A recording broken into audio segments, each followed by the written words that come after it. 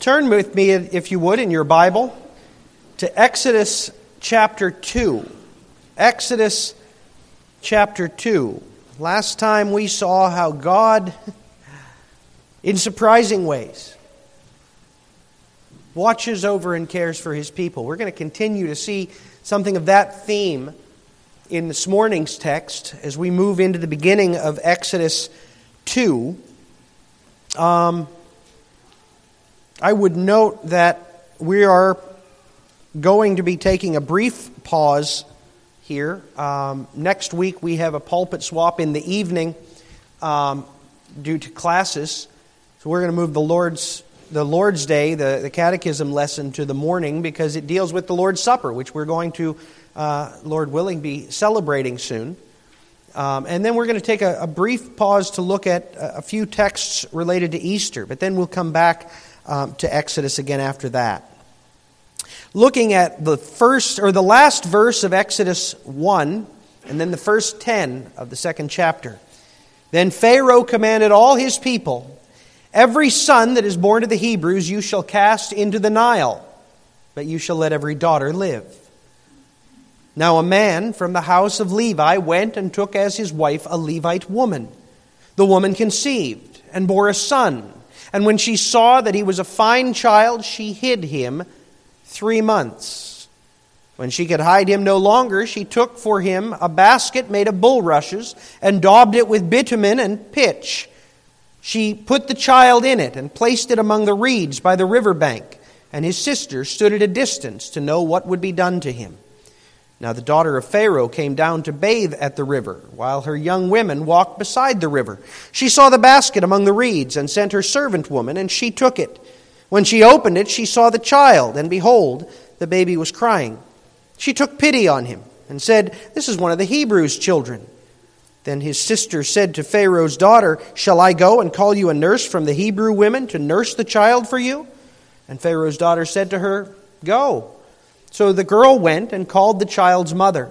And Pharaoh's daughter said to her, "Take this child away and nurse him for me, and I will give you your wages." So the woman took the child and nursed him. When the child grew older, she brought him to Pharaoh's daughter, and he became her son. She named him Moses, because, she said, "I drew him out of the water." Amen. Beloved servants of Christ our King, last week we saw how God's people living in ancient Egypt were afflicted by a wicked and ruthless king. He was a man who feared the Israelites because they were large and they were within his nation. They were among his people, but they refused to be identified as his people. They were set apart. He feared that they could be turned against Egypt as an enemy within.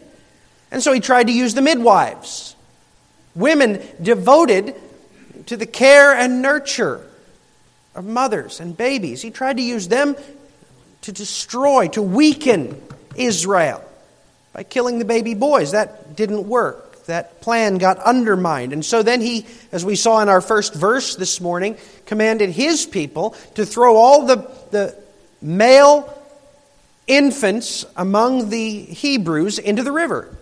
Now that's a level of cruelty and hatred which is seldom put on open display. But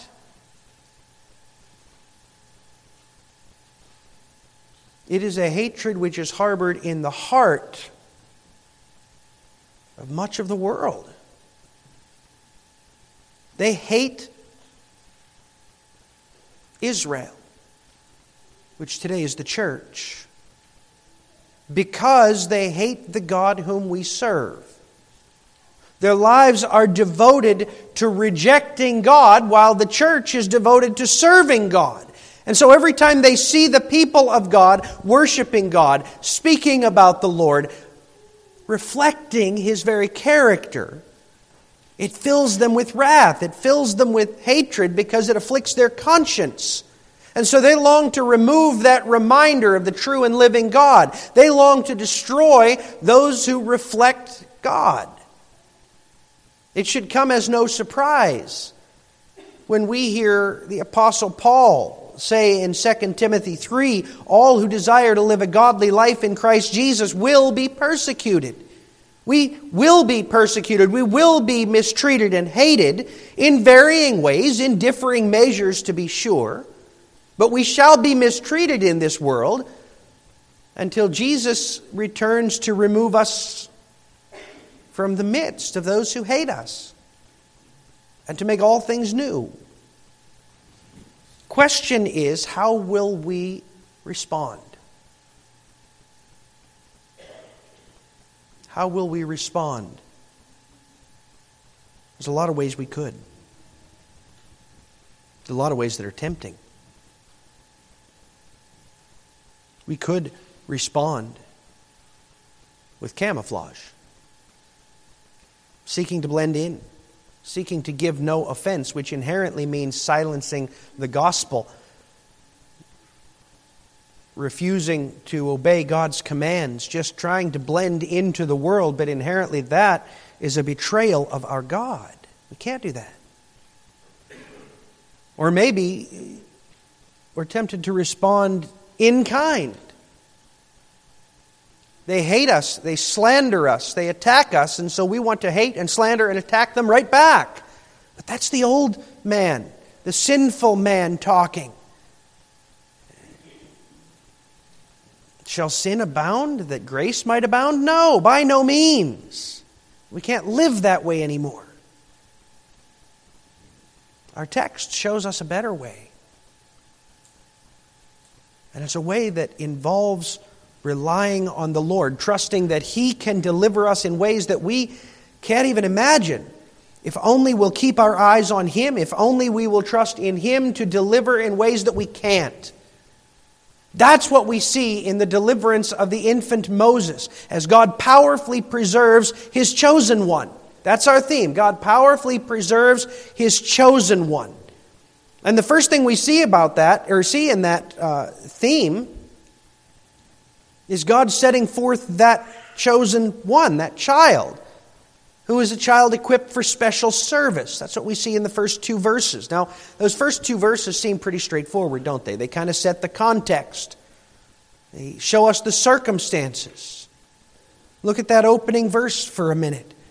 A man from the house of Levi went and took as his wife a Levite woman. Other passages in Scripture tell us that his name was Amram, her name was Jochebed. They marry, God blesses the union, gives them a son.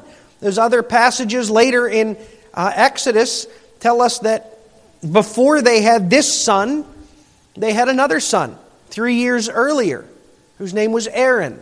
They also had a daughter whose name was Miriam.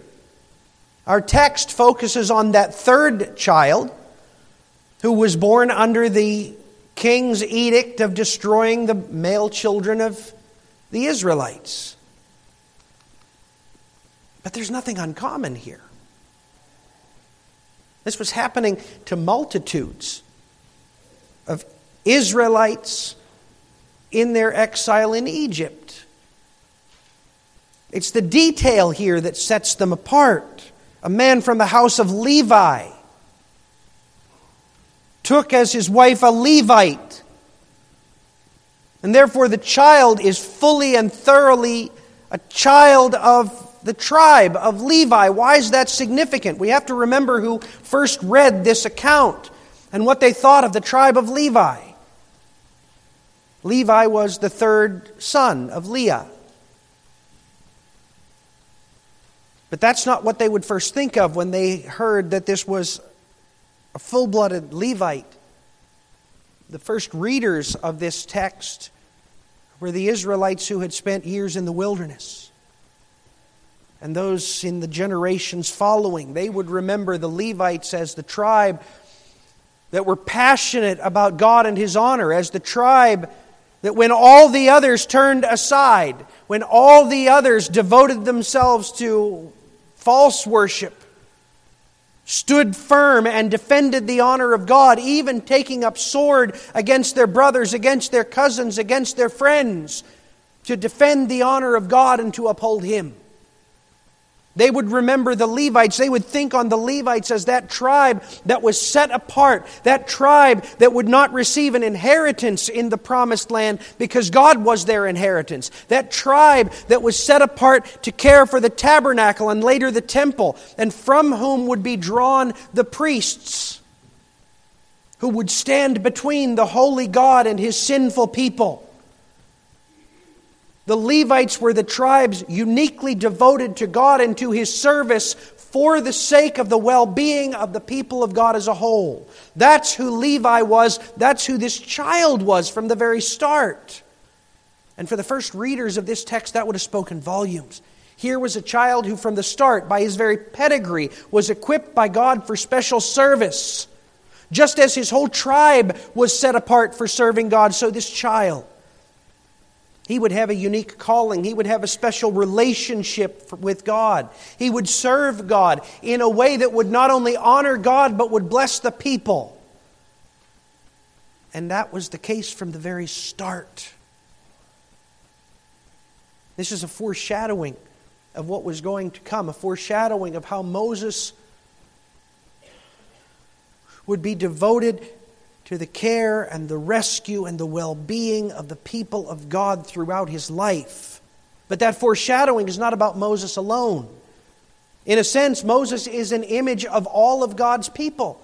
Later on in chapter 12 of Exodus, Moses would tell all Israel, "You are to be a priestly people unto the Lord." Just as God has told us in the church in places like 1 Peter 2 and Revelation 1 and Revelation 5.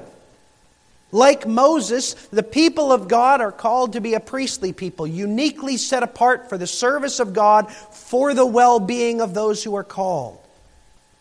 That's us. That's our calling. Moses is, in a sense, an image of who we are to be. And more pointedly, he is an image of Christ. Because he too was perfectly qualified, perfectly pedigreed, perfectly set apart from the very first moment.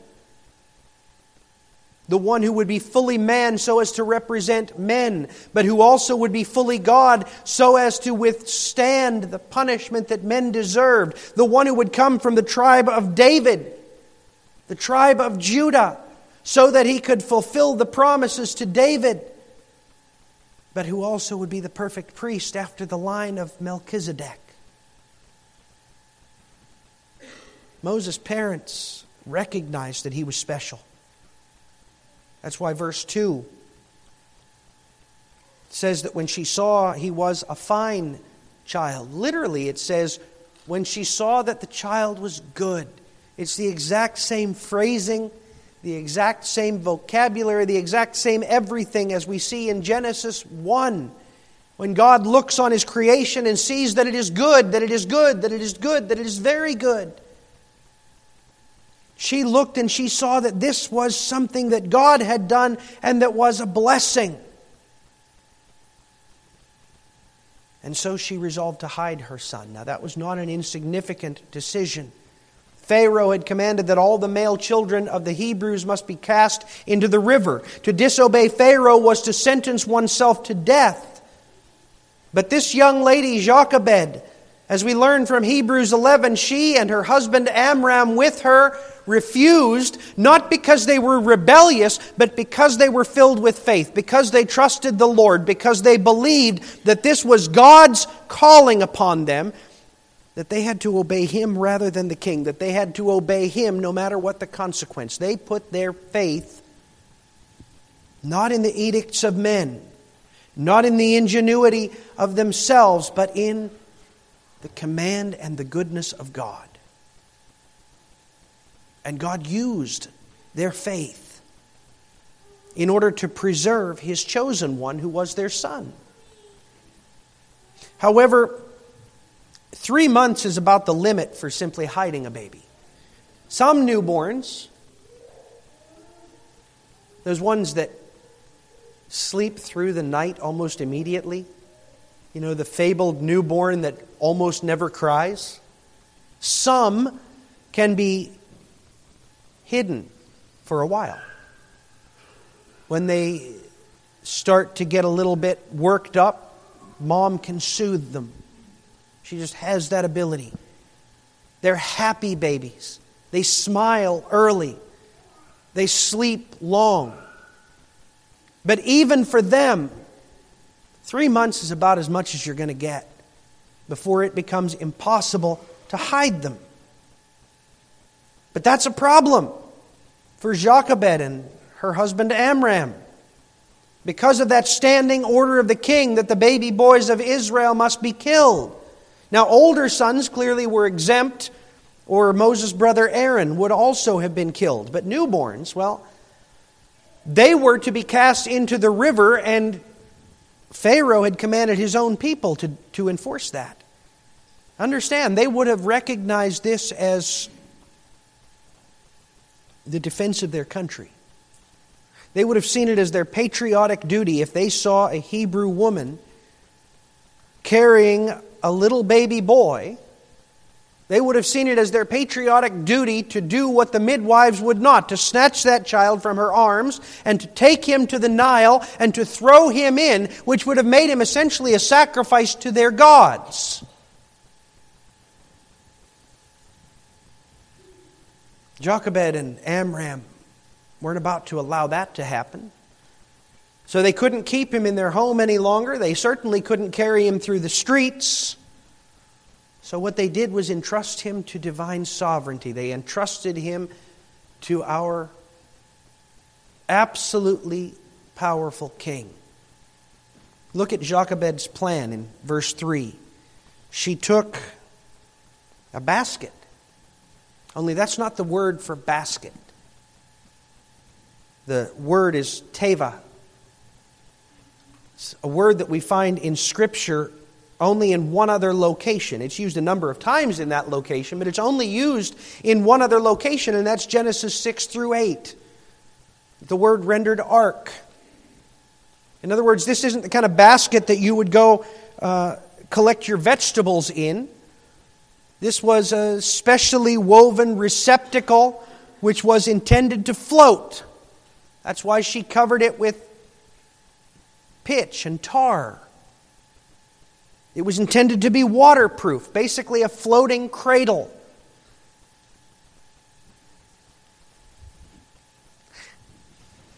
I want you to recognize the ingenuity there. Pharaoh said, "Cast all the baby boys of Israel into the river." And Jochebed and Amram, we can do that. We'll cast him into the river. He didn't say we had to drown him. He didn't say we had to throw him in alone. They put him in a cradle that floats. They hid him among the bulrushes, among the vegetation that grows along the riverside, which would have allowed them to stay close, to come and feed him. The sound of the river potentially obscuring his cries, and thereby protecting the rest of their family should he be discovered. But of course, this is not a plan without some substantial risk. The Nile River was a busy place. Their communities were centered around the river because all of their agriculture was watered by the river, was cared for by the river. There were always people around the river, and that river happened to be inhabited by some fairly large crocodiles. But as large as loomed the threats, they knew that God looms larger. And so they trusted Him to care for their child. This is an act, friends, of pure faith. These parents loved their son. They believed that their son was special. They believed that God loved him. And so they sought to care for him by entrusting him to the Lord. Can you imagine how hard that was? That's not our instinct, is it? Our instinct is keep him close. If I'm going to protect this child, then I have to superintend every moment, every detail. That's the only way I can trust that it's going to happen, that the outcome's going to be good. But they knew they couldn't do that. If they did that, it would destroy not only this child, but their entire family. Because the child's cries would be heard, someone would come to investigate, and that whole family would have been destroyed by Pharaoh's order. The only way they could truly protect their child was to entrust him to the Lord. Mary and Joseph had to do the same thing, didn't they?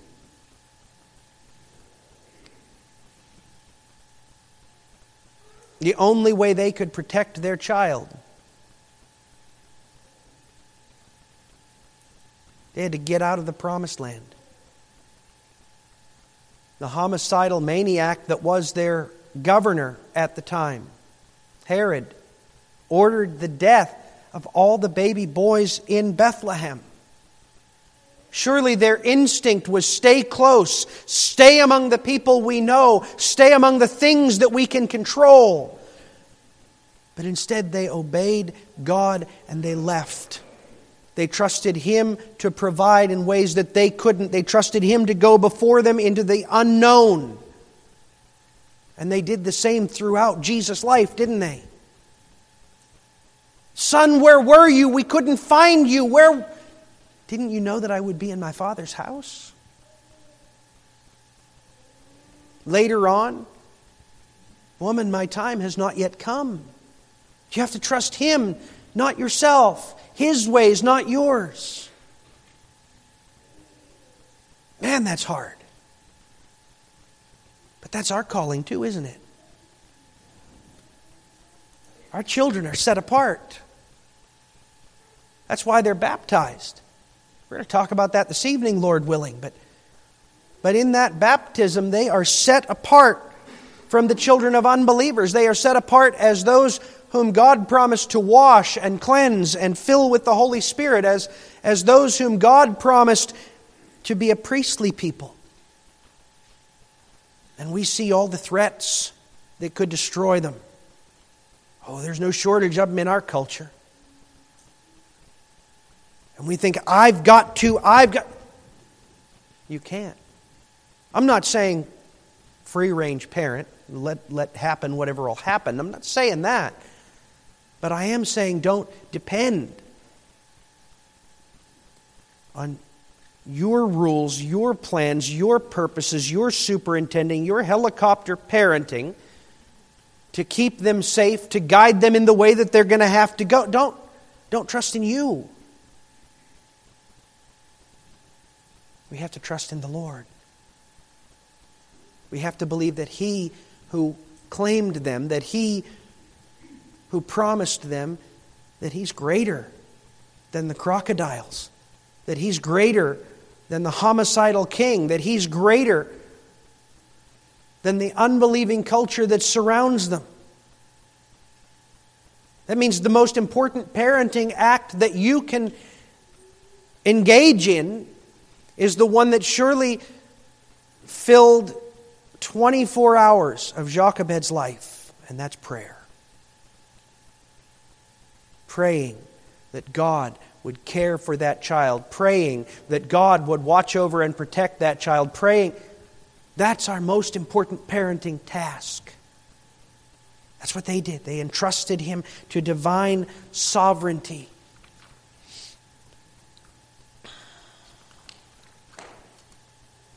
And look at how God answered their faith.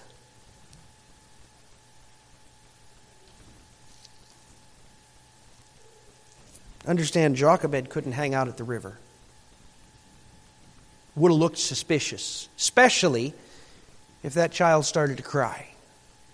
So she sent Miriam. Let the little girl go play by the river. What could be more common than a little Israelite girl out there playing by herself? But she was a spy. She was watching to see what would happen. And suddenly she sees an Egyptian coming down with friends to bathe in the river, but not just an Egyptian, Pharaoh's daughter. Pharaoh's daughter, what was the likelihood that she wouldn't notice that little tiny ark floating in the river? And what was the likelihood that she would do nothing to enforce her own father's command? She saw. She sent a servant to get that curious box floating in the river. She opened it. She saw one of the Hebrew children, a boy. But she took pity on him. She took pity on him. And Miriam recognized it. Understand, Miriam doubtless had seen her parents praying, had heard her parents discussing this hard decision they had to make. That's not just Pastor Barnes getting fanciful and in imagining. Hebrews 11 makes much of the faith behind this act. So when Miriam saw, this little girl saw the compassion on the face of Pharaoh's daughter, she knew this was an answer to prayer. This was God protecting this child in the most unexpected, unforeseeable manner. Pause there a minute. Are we preparing ourselves to trust God to do the unexpected? So often we pray with the greatest specificity. Lord, please do this in this way at this time. Please, this way, by the way. We think, and that's natural, right? We think we know exactly what the outcome ought to be, what it ought to look like. How often does that actually happen, though? And it comes about the way we expected, the way we anticipated. It's pretty rare, isn't it? And it's rare in the history of God's people. I submit to you that if we want to really trust in the Lord, if we want to really follow Him and believe that He will provide what we need to be spending an awful lot of time looking at how God has cared for His people. We need to be spending an awful lot of time reading this account of the history of God's people and seeing how suddenly and surprisingly and unexpectedly He answers the prayers of His people, meets the needs of His people, so that we won't be shocked, so that we won't fail to recognize that this is in fact the hand of God. And we need to be spending a lot of time in prayer. We need to be spending time in prayer, not just about the big stuff, but about the little things, the little decisions, the little dilemmas. So that when things unfold the way they unfold, we will recognize this is God at work, God superintending these little elements of our lives. So that when the big surprising things happen, we won't be shocked. But like Miriam, we'll recognize that simple look of compassion on the face of Pharaoh's daughter. And we'll act. She acted. She said, "Would you like me to go get one of the Hebrew women to nurse him?" That's what she means there. She said, "Shall I go and call you a nurse from among the Hebrew women?" She was asking if she should go get a mother to feed this child who was clearly hungry.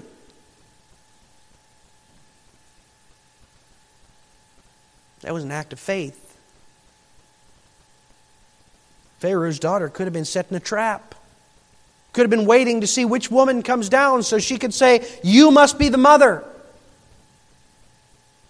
You need to be arrested. You need to be punished." But no. God was answering prayer. God was providing for the safety of His chosen one. Pharaoh's daughter said, "Go." And so she went. She brought Moses' own mother. And look at what God does. Look at how amazingly, surprisingly God provides for His chosen servant. Not only does His own mother get to care for this little boy for the foreseeable future, in her own home under the protection of the edict of Pharaoh's daughter. There's only one who outranks her. She gets paid to do it. How cool is that? Only God could write that script. Not only does she not have to kill her son, which the king had commanded, but she gets paid to raise him up in her own home. And understand what that means. That means that Moses,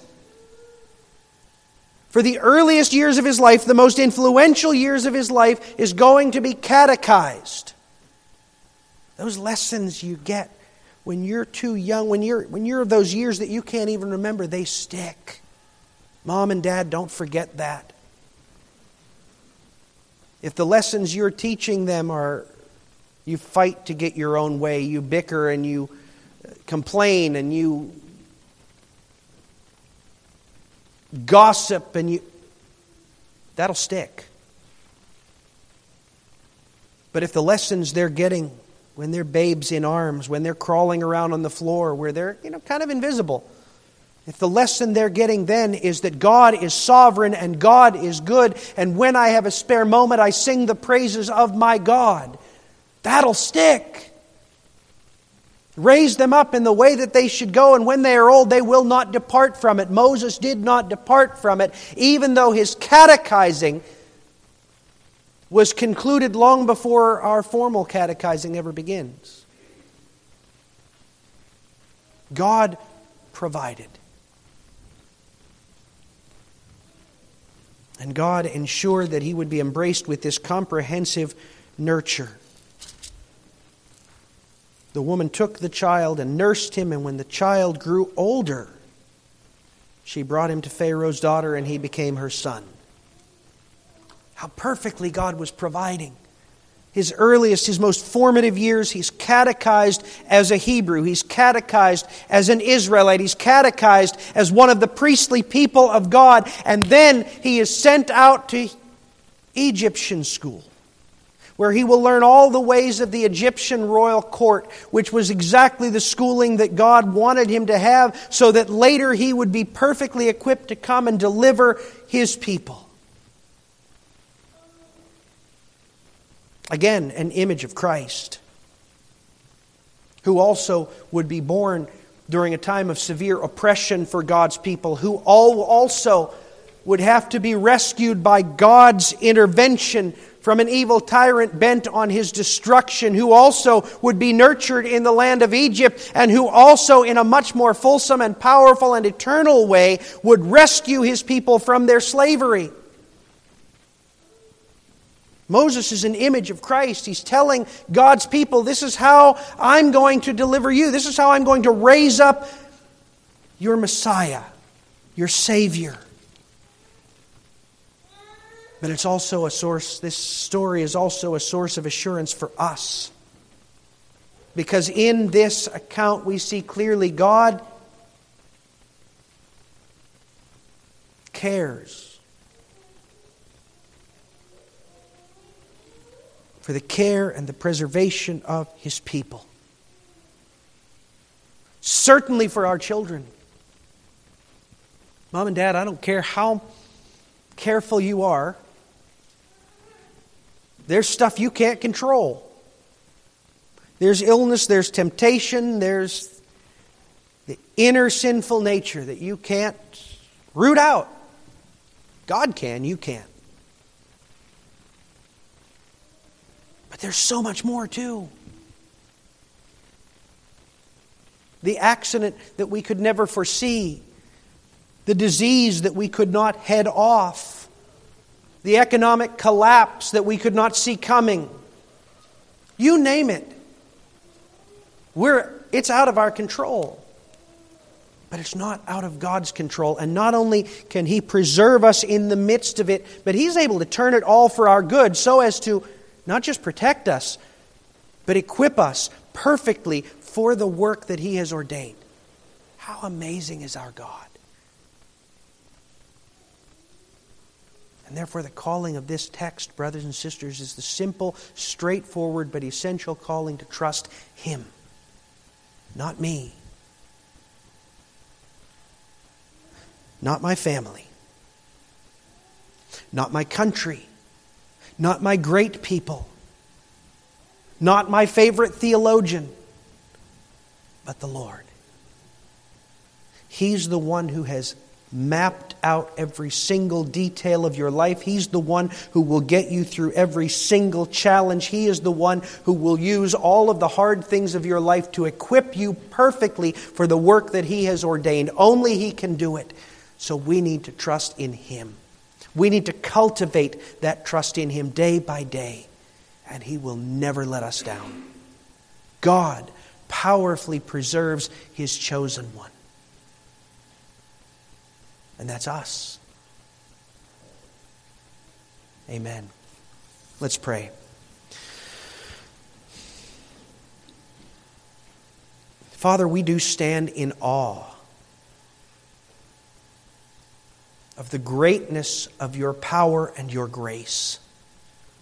And we pray that you would give us the faith to trust in you. You know our inclination to rest in ourselves, to rest in our ways, to rest in our plans. But they're not enough. They're not sufficient. You are the sufficient one. You are the one who is always good. And so we pray, Father, that you would teach us to trust in you and that you would give us eyes to see the ways in which you're working for our well-being and our good. Father, we pray it now in Jesus' name. Amen.